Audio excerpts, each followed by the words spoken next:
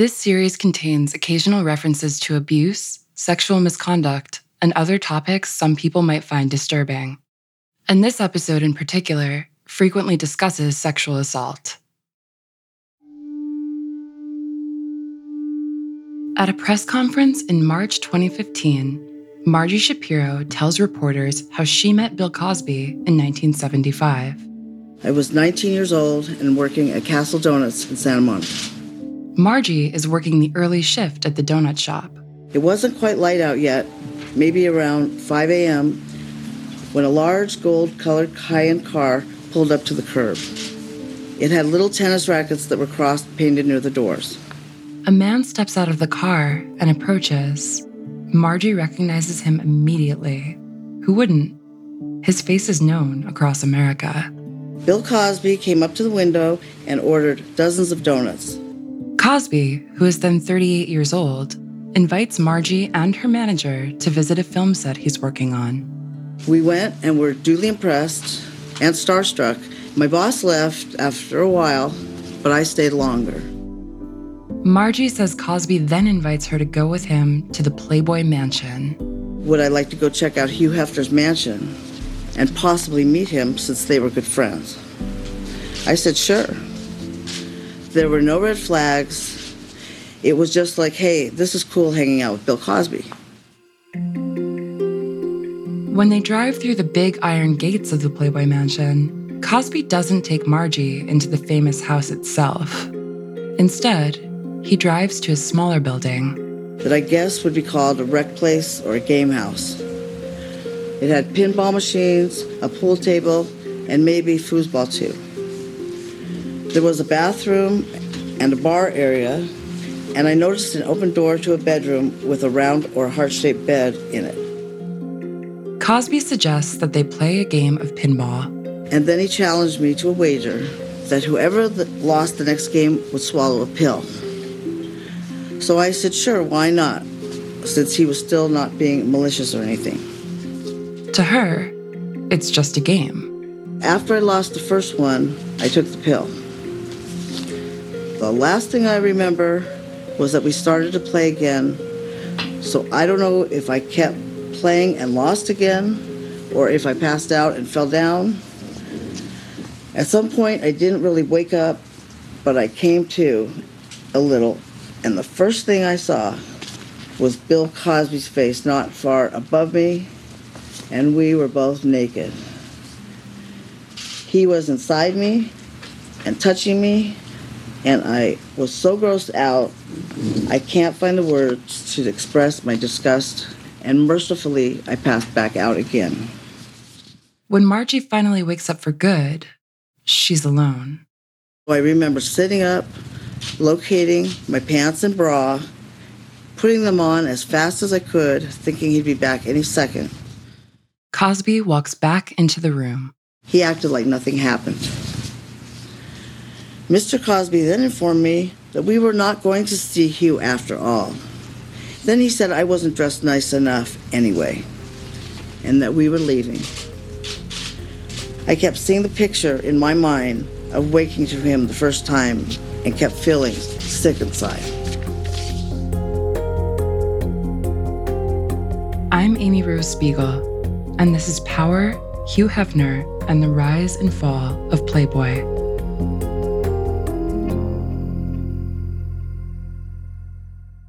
Hi, I'm Daniel, founder of Pretty Litter. Did you know cats tend to hide symptoms of sickness and pain? I learned this the hard way after losing my cat, Gingy. So I created Pretty Litter, a health monitoring litter that helps detect early signs of illness by changing colors, saving you money and potentially your cat's life. Pretty Litter is veterinarian developed, and it's the easiest way to keep tabs on your fur baby's health right at home. Go to prettylitter.com and use code SPOTIFY for 20% off your first order and a free cat toy. Terms and conditions apply. See site for details. In the last episode, we heard from Holly Madison about life in the Playboy Mansion during the 2000s and the emotional abuse she suffered there. Just around the time that Madison's memoir was published in 2015, a string of allegations began to connect Hefner and Playboy with one of the country's most widely publicized sexual assault cases. Something doesn't smell right, and it's coming out of the Playboy Mansion. More than 25 women have publicly accused Bill Cosby of raping or assaulting them over the past 40 years. This was earth-shattering. The complete unmasking of the man who'd become affectionately known as America's dad through his role on The Cosby Show. We love you. We let you borrow money even though you're not qualified to pay it back. You get out in the real world, it's going to be different. But when I get in the real world, I'll do just fine, because I'm going to have a lot of money. I hope you're not waiting for me to die. It was just so warm and friendly and just a great place to go to. This is Nikki Weinze-Egan, an investigative journalist and the author of the book Chasing Cosby. Family-friendly comedy, lots of good deeds, lots of donations to colleges, lots of work on civil rights issues. I mean, he was an icon here in the United States. Along the way, Cosby had also gained a lot of famous friends. One of them we know very well by now.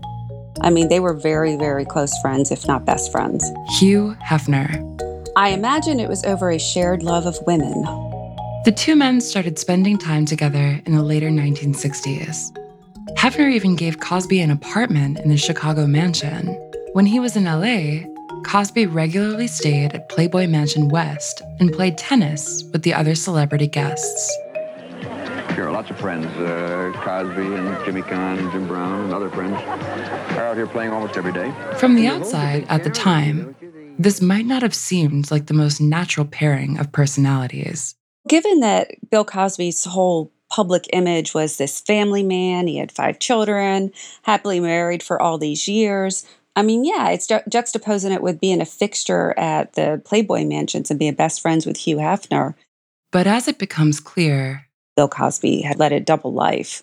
He was one person to the public and he was another in private. I was a reporter at the Philadelphia Daily News in January 2005 when it broke on our local news that Bill Cosby had been accused of drugging, and at the time they were calling it groping, a woman who used to work at Temple University in Philadelphia. The woman accusing him is Andrea Constand. She meets Cosby 14 months earlier through her job working with the women's basketball team at the university. He's a friend of her boss's, and he offers to become her mentor. One day, she asks for his advice about a career change. And he invited her over to his house that night to talk about it. Andrea alleges that, while she's there, Cosby offers her 2 blue pills, claiming that they're herbal medication. She took it because she trusted him.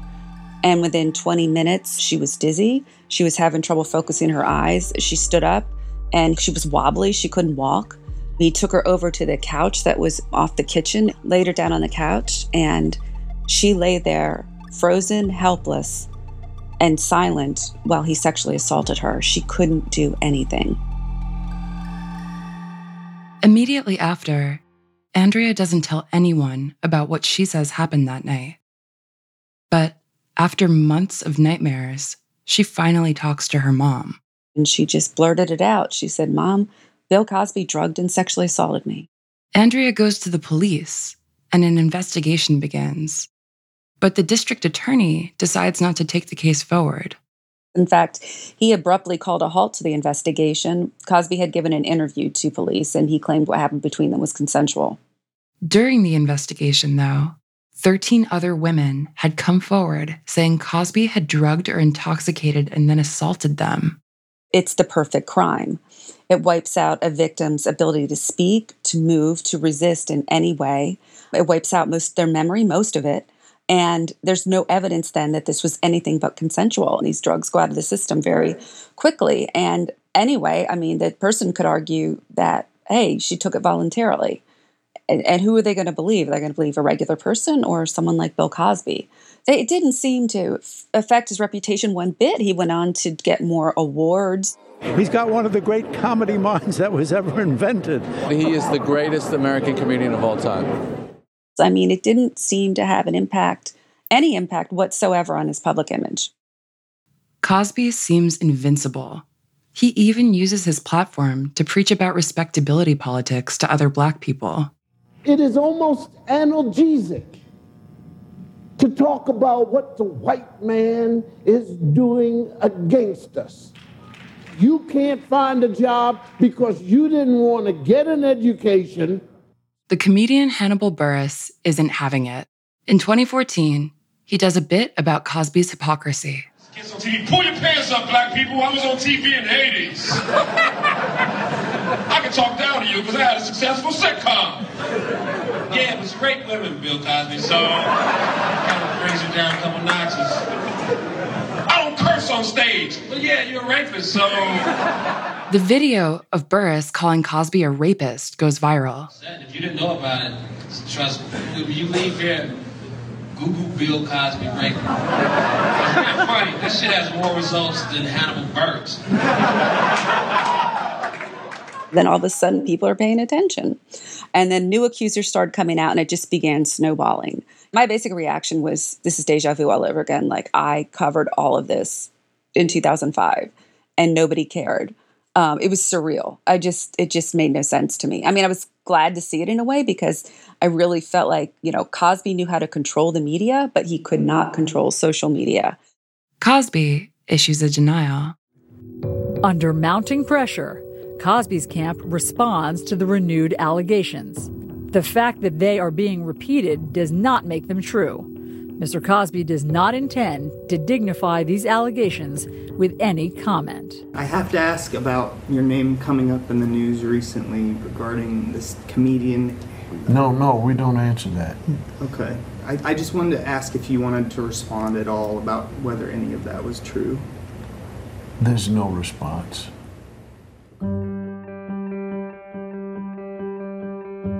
All this newfound attention spurs even more women to come forward with allegations of sexual assault against Cosby. They were just lending their voices because they just wanted to be heard and they wanted people to believe them.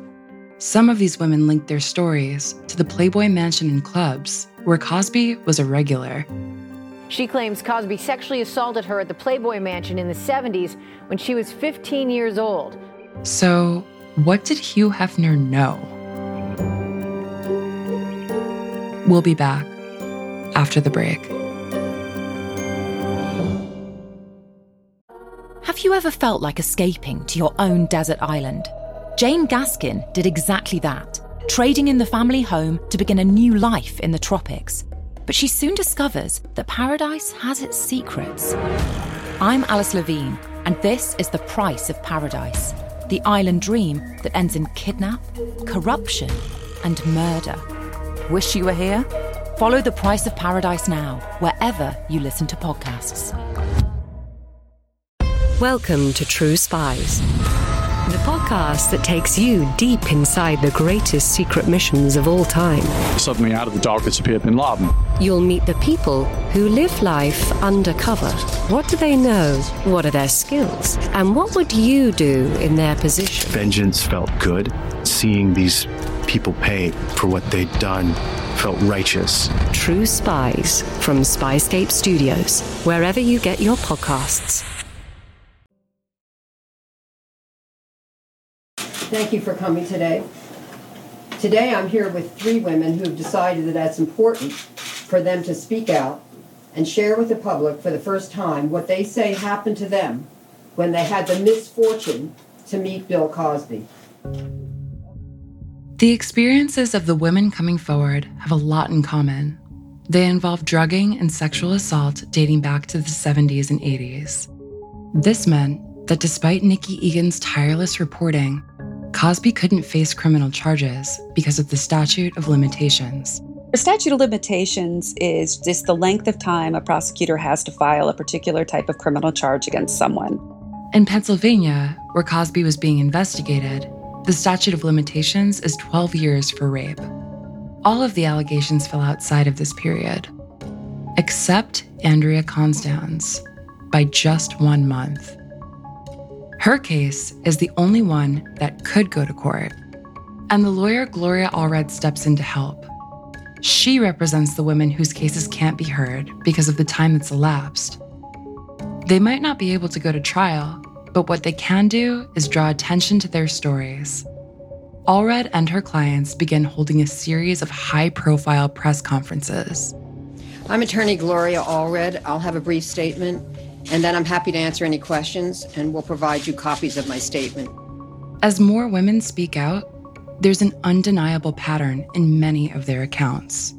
The first person linked to Playboy to speak out against Bill Cosby was Victoria Valentino. She alleges that she was sexually assaulted by Cosby in the late 60s when she was working as a model, most notably as a Playboy centerfold. 2015 is the first time she speaks publicly about it. I was introduced to him December 69 by a friend of mine who was my bunny instructor at the Playboy Club. I think that she felt that maybe it would be a good professional connection. PJ Maston, a bunny and then club manager in the 70s, says that Cosby raped her in a Chicago hotel. The next day, distraught, she told her supervisor at work. And her boss said, "You know he's Hef's best friend, don't you?" And that was it. So it took all these women speaking years later for her to be able to tell her story to the public. In total, 8 bunnies, aspiring playmates, actual playmates, and guests at Playboy Mansion parties come forward with allegations. And these are just the ones willing to make them publicly. Margie Shapiro, who we heard from at the top of the episode, is among them. I kept seeing the picture in my mind of waking to him the first time and kept feeling sick inside. Nikki sees Hefner as a key figure in these allegations against Cosby. Common theme is he felt like he could do whatever he wanted with those women because Hugh Hefner was his best friend. He had his protection. Hefner, feeling the heat from all this, issues a statement. On Friday, Hugh Hefner issued a statement reading, quote, "Bill Cosby has been a good friend for many years, and the mere thought of these allegations is truly saddening. I would never tolerate this kind of behavior, regardless of who was involved." But one of Cosby's alleged victims directly accuses Hefner of responsibility. In 2015, former model Chloe Gaines files a lawsuit against Hefner. I decided to come public and come forward and relive everything that happened to me because of the other women, and I would like to see justice for all of us. Chloe claims Cosby sexually assaulted her at a party at the LA mansion in 2008, and she makes the case that Hefner is liable because he knew about the allegations against Cosby and still invited him, and still suggested Chloe have a drink with him. I buried it for a long time, and I'm not sure how I would have been able to come out if these brave women didn't come forward and find the strength to tell their story. Hefner denies having done anything wrong, and Chloe doesn't win the case. It seems that Hefner, the all-seeing king of the mansion, is able to minimize his influence there when he needs to. But finally, in December 2015, it seems that Cosby, at least, will face the music. On the evening of December 30th, I got a tip in the form of a text that something was about to happen. Nikki breaks the news that Cosby's accusers had been waiting for. An arrest warrant had been issued for him. He was arrested and charged with 3 counts of aggravated indecent assault for drugging and sexually assaulting Andrea Constand at his home in Elkins Park, Pennsylvania, in January 2004. In June 2017, America's Dad appears in court. The media attention was unbelievable. There were, TV helicopters zooming over. But he still has a few tricks up his sleeve. Cosby did a brilliant PR move, and he walked into the courthouse that day with Keisha Knight Pulliam on his arm, who of course played his daughter Rudy in The Cosby Show. He just didn't really seem like he was at all bothered by what was going on. Cosby pleads not guilty. The trial lasts for 5.5 days. So it went to the jury Monday afternoon, and finally Saturday morning, after it was 50-some hours of deliberations and they couldn't come to an agreement, the judge was forced to declare a mistrial. Hefner doesn't react publicly to his friend's mistrial. Perhaps he's finally decided that Cosby is now too toxic to associate himself with. Or maybe he senses that the old rules around sex and power are about to change. Wherever we go, yes means yes and no means no. After the break, America reckons with a colossal uprising against other powerful men accused of sexual misconduct, and the curtains fall on the Playboy empire. For now.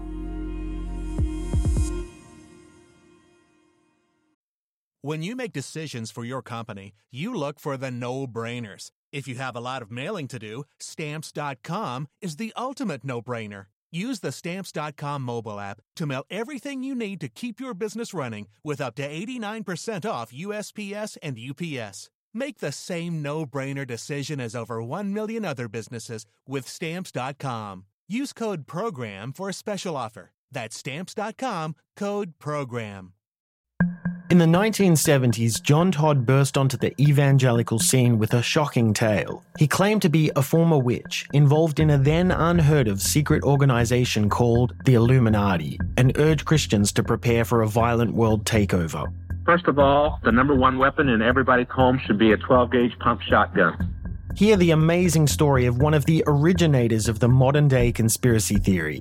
From Magnificent Noise and Sony Music Entertainment, this is Cover Up, the Conspiracy Tapes.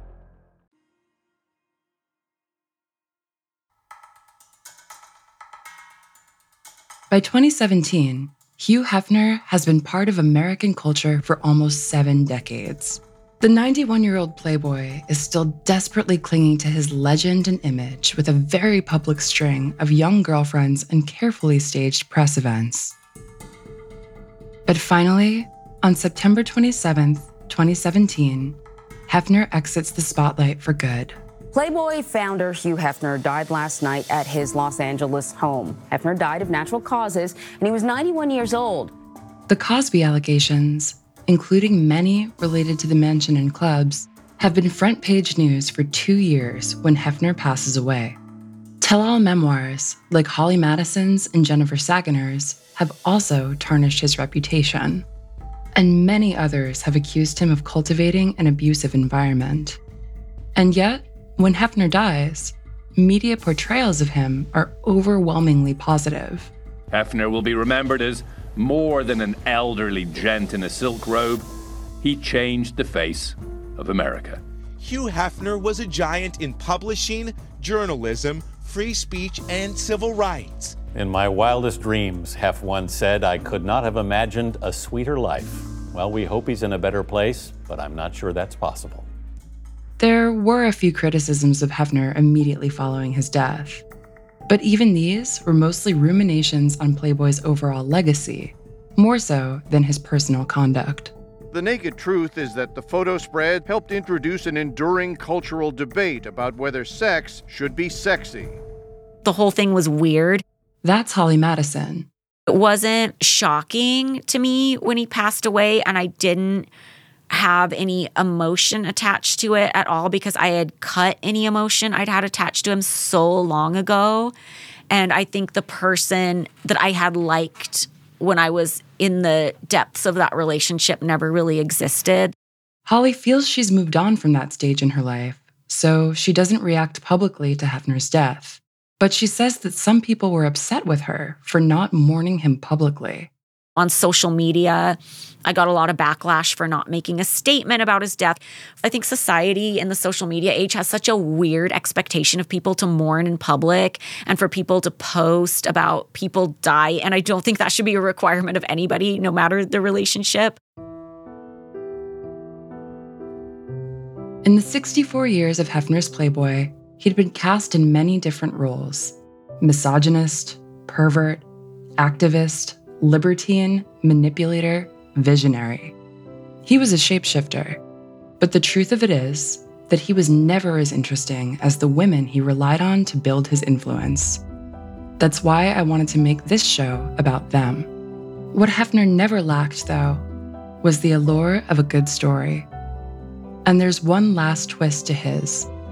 On October 5th, 2017, just 8 days after Hefner dies, the New York Times publishes a report about Harvey Weinstein's gross abuses of his star-making status and power. The reaction is off the charts. The Harvey Weinstein scandal is deepening. It's, of course, about one man, but it's increasingly about Hollywood, too. And all the time, more and more allegations are being made. Hundreds of women come forward with abuse allegations implicating powerful men across the entertainment industry and beyond.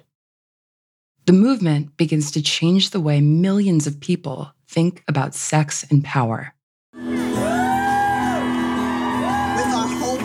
With our whole hearts, we come today out of the shadows and away from the dark, hollow narrative that we are somehow complicit in our own abuse. We come to stand in the face of fear and ridicule and rejection and shame and say, you tried to take me out because you thought I was alone, but not today. It's kind of incredible how Hefner slips off stage just days before Me Too sweeps the world. Would the movement have hurt him if he'd been alive? Or would he have somehow managed to emerge more or less unscathed, just as he'd done so many times throughout his life? While all this is going on, Nikki Egan is still covering the Cosby case, and in April 2018, against this new social backdrop, prosecutors retry Andrea Constand's case. As the jury deliberates, Nikki is wondering whether history will repeat itself. This was a tough case and for a jury. So I really didn't expect a conviction. And then I thought, as we're sitting there waiting, I thought, well, maybe on one of the counts, maybe, I don't know. I just, it's hard to get a read on it. And it just, after watching what happened in the first trial, it was truly hard to figure out what a jury was going to do. The verdict comes in. So I was shocked. I was shocked when he was convicted on not one, but all 3 counts. For Cosby's accusers, it's a moment of release. 3 of Cosby's survivors that were in the audience, they'd been there for the trial, just burst out crying.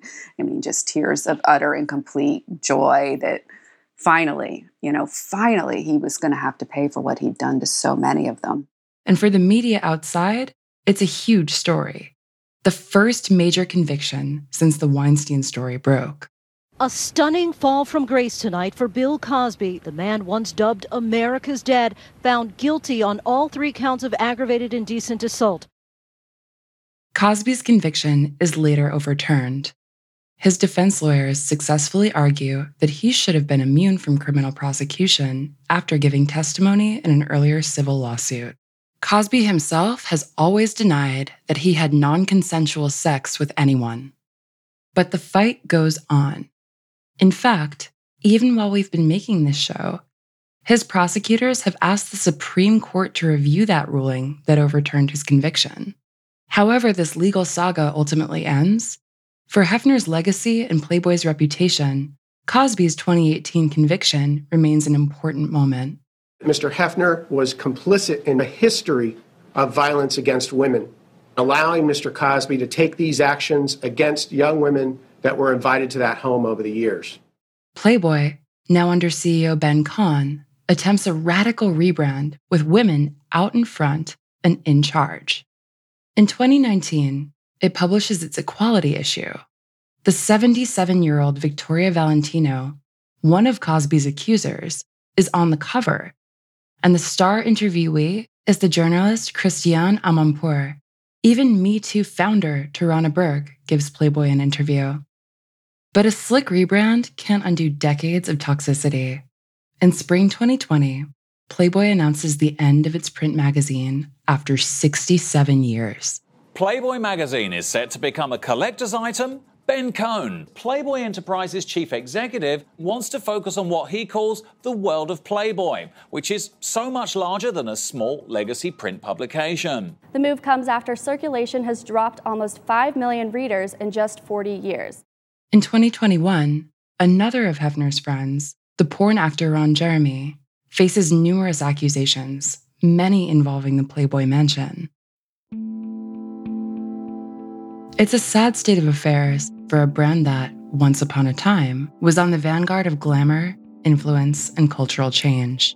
I think that what has made Playboy successful is the fact that it came along at a time in which much of magazine publishing was in older hands. And I think that Playboy was the first one to speak with a voice that a great many people were looking for. Playboy transformed the people whose lives it touched. I never felt anything about color there. Hefner did not like segregation. We've heard from so many women who credit Hefner for giving them a path to success and happiness. I could have bought 3 houses like my parents, so I knew at age 21 I would be pretty rich and independent. They carved out agency.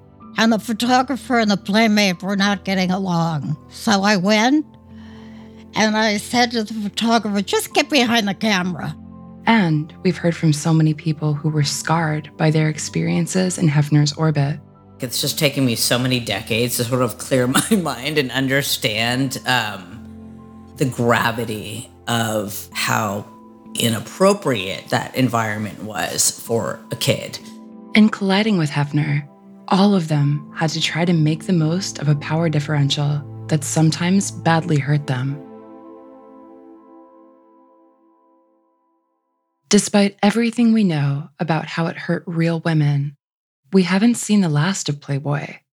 Yet another rebrand is underway. In December, Cardi B signed up as a creative director in residence. As I'm recording this, Playboy is launching a creator-led platform, Centerfold, that aims to compete with OnlyFans. Whatever happens next, it won't resolve the tensions that swirl around Playboy. Between exploitation and freedom, strength and submission, agency and victimhood, liberation and control. As I finish making this series, I'm reminded of who we began it with, Marilyn Monroe. Don't you know that a man being rich is like a girl being pretty? You might not marry a girl just because she's pretty, but my goodness, doesn't it help?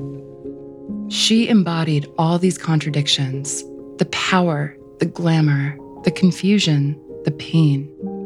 It was her body that first made Hugh Hefner into an icon when he used her nude photos in the first issue of Playboy without her permission.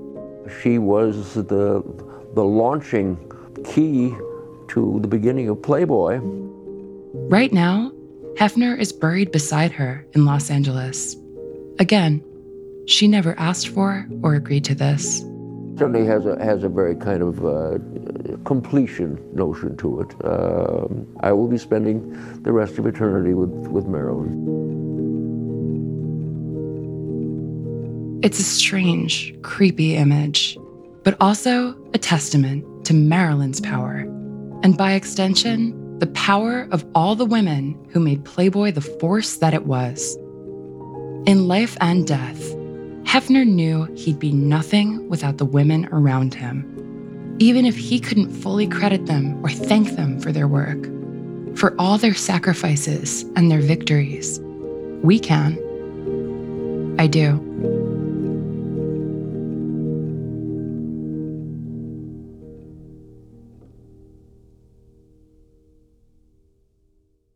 Our next bonus episode will be dropping on January 3rd. But be sure you stick around to the end of the credits because I want to tell you about the next season of Power, which is going to be huge. But now, for the last time, the amazing people who made our show. Power Hugh Hefner is a Something Else production. It's hosted by me, Amy Rose Spiegel. The series producer is Dave Anderson, and the producers are Georgia Mills, Chica Ayers, and Paul Smith. Our associate producer is Millie Chu. Mixing and sound design come from Sam Baer and Josh Hahn. Mira Sharma and Peggy Sutton are the editors. The executive producer is Peggy Sutton, with thanks to Jen Mystery, Ike Egbatola, Mia Warren, Grant Irving, Lily Hambley, Gulliver Lawrence Tickle, Siobhan Donnelly, Jez Nelson, and Leanne Richardson. Special thanks also to historian Stephen Watts, whose book Mr. Playboy, Hugh Hefner and the American Dream was a great help in the making of this show. If you love the show, follow us on Apple Podcasts, Spotify, Stitcher, Amazon Music, or wherever you get your podcasts. It really helps new listeners find the show.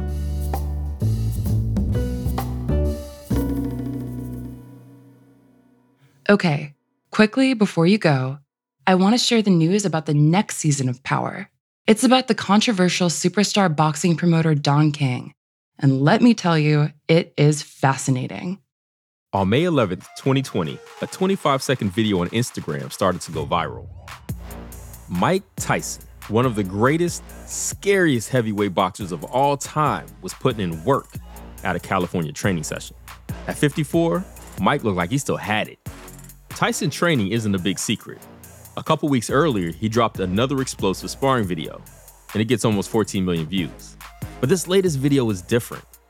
All because of the final 2 words he says that almost get drowned out by the noise in the gym. I'm back.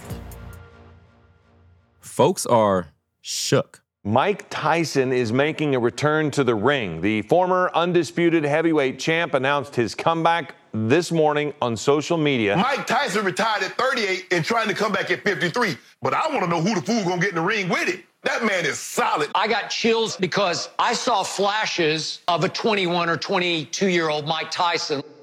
But I couldn't help but feel that we all know something's off with his comeback. It's the green-colored elephant in the room. At 54, Mike Tyson should be an uber-rich retired boxer enjoying a quiet, glorious second act, not climbing back in the ring, putting himself at risk. By all accounts, he earned enough cash in the 80s and 90s to support himself and future generations of Tysons for a lifetime or two. But that's not his reality. The last time we saw him in the ring in 2005, the only thing you could describe it as was lackluster. Kevin McBride, a journeyman, is making Mike Tyson look like a third-tier heavyweight. A stunned crowd here at the MCI Center in Washington, D.C. as journeyman Kevin McBride defeats Mike Tyson, who quits on his stool. Exhausted after going 6 rounds that should have been a cakewalk for him, he rises to his feet for his post-match interview. I'm just sorry I let everybody down. I just don't have this in my heart anymore. Did you feel as though you had it coming into the fight? No, I'm just fighting to take care of my bills, basically. I know I didn't have it in my stomach no more, but I was in dire needs to take care of my life.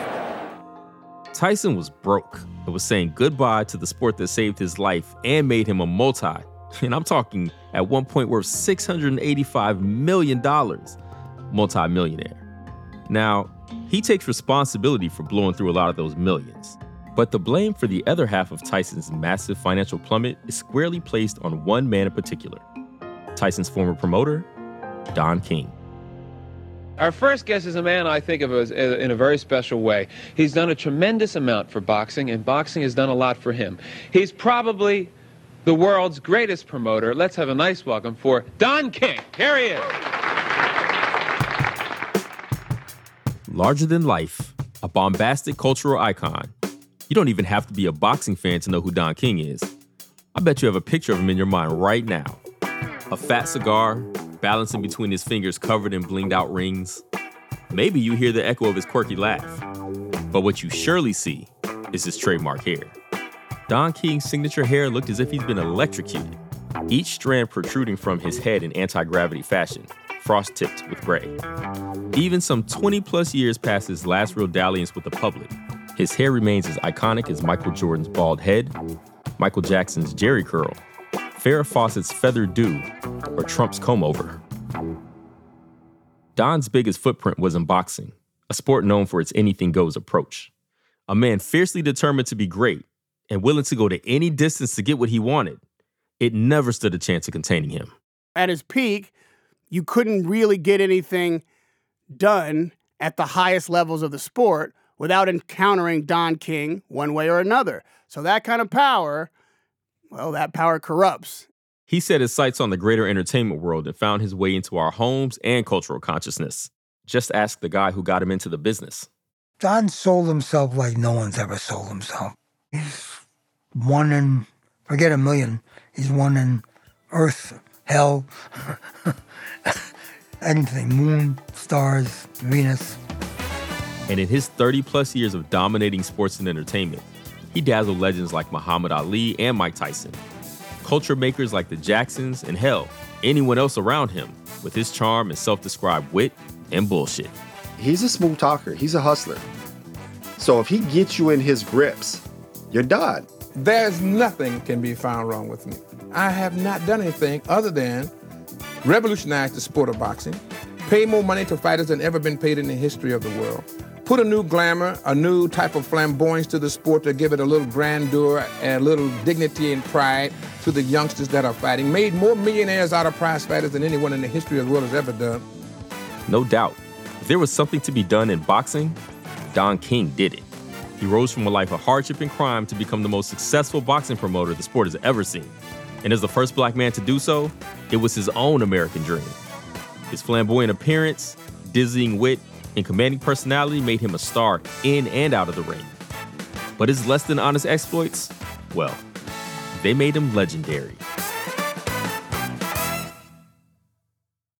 Hi, everyone. One last thing. Thank you to all of you for listening to Power Hugh Hefner, and we want to hear from you. Your feedback goes a long way, and it only takes a few minutes. Just head to powerpod.fans to answer a few questions. Thank you so much.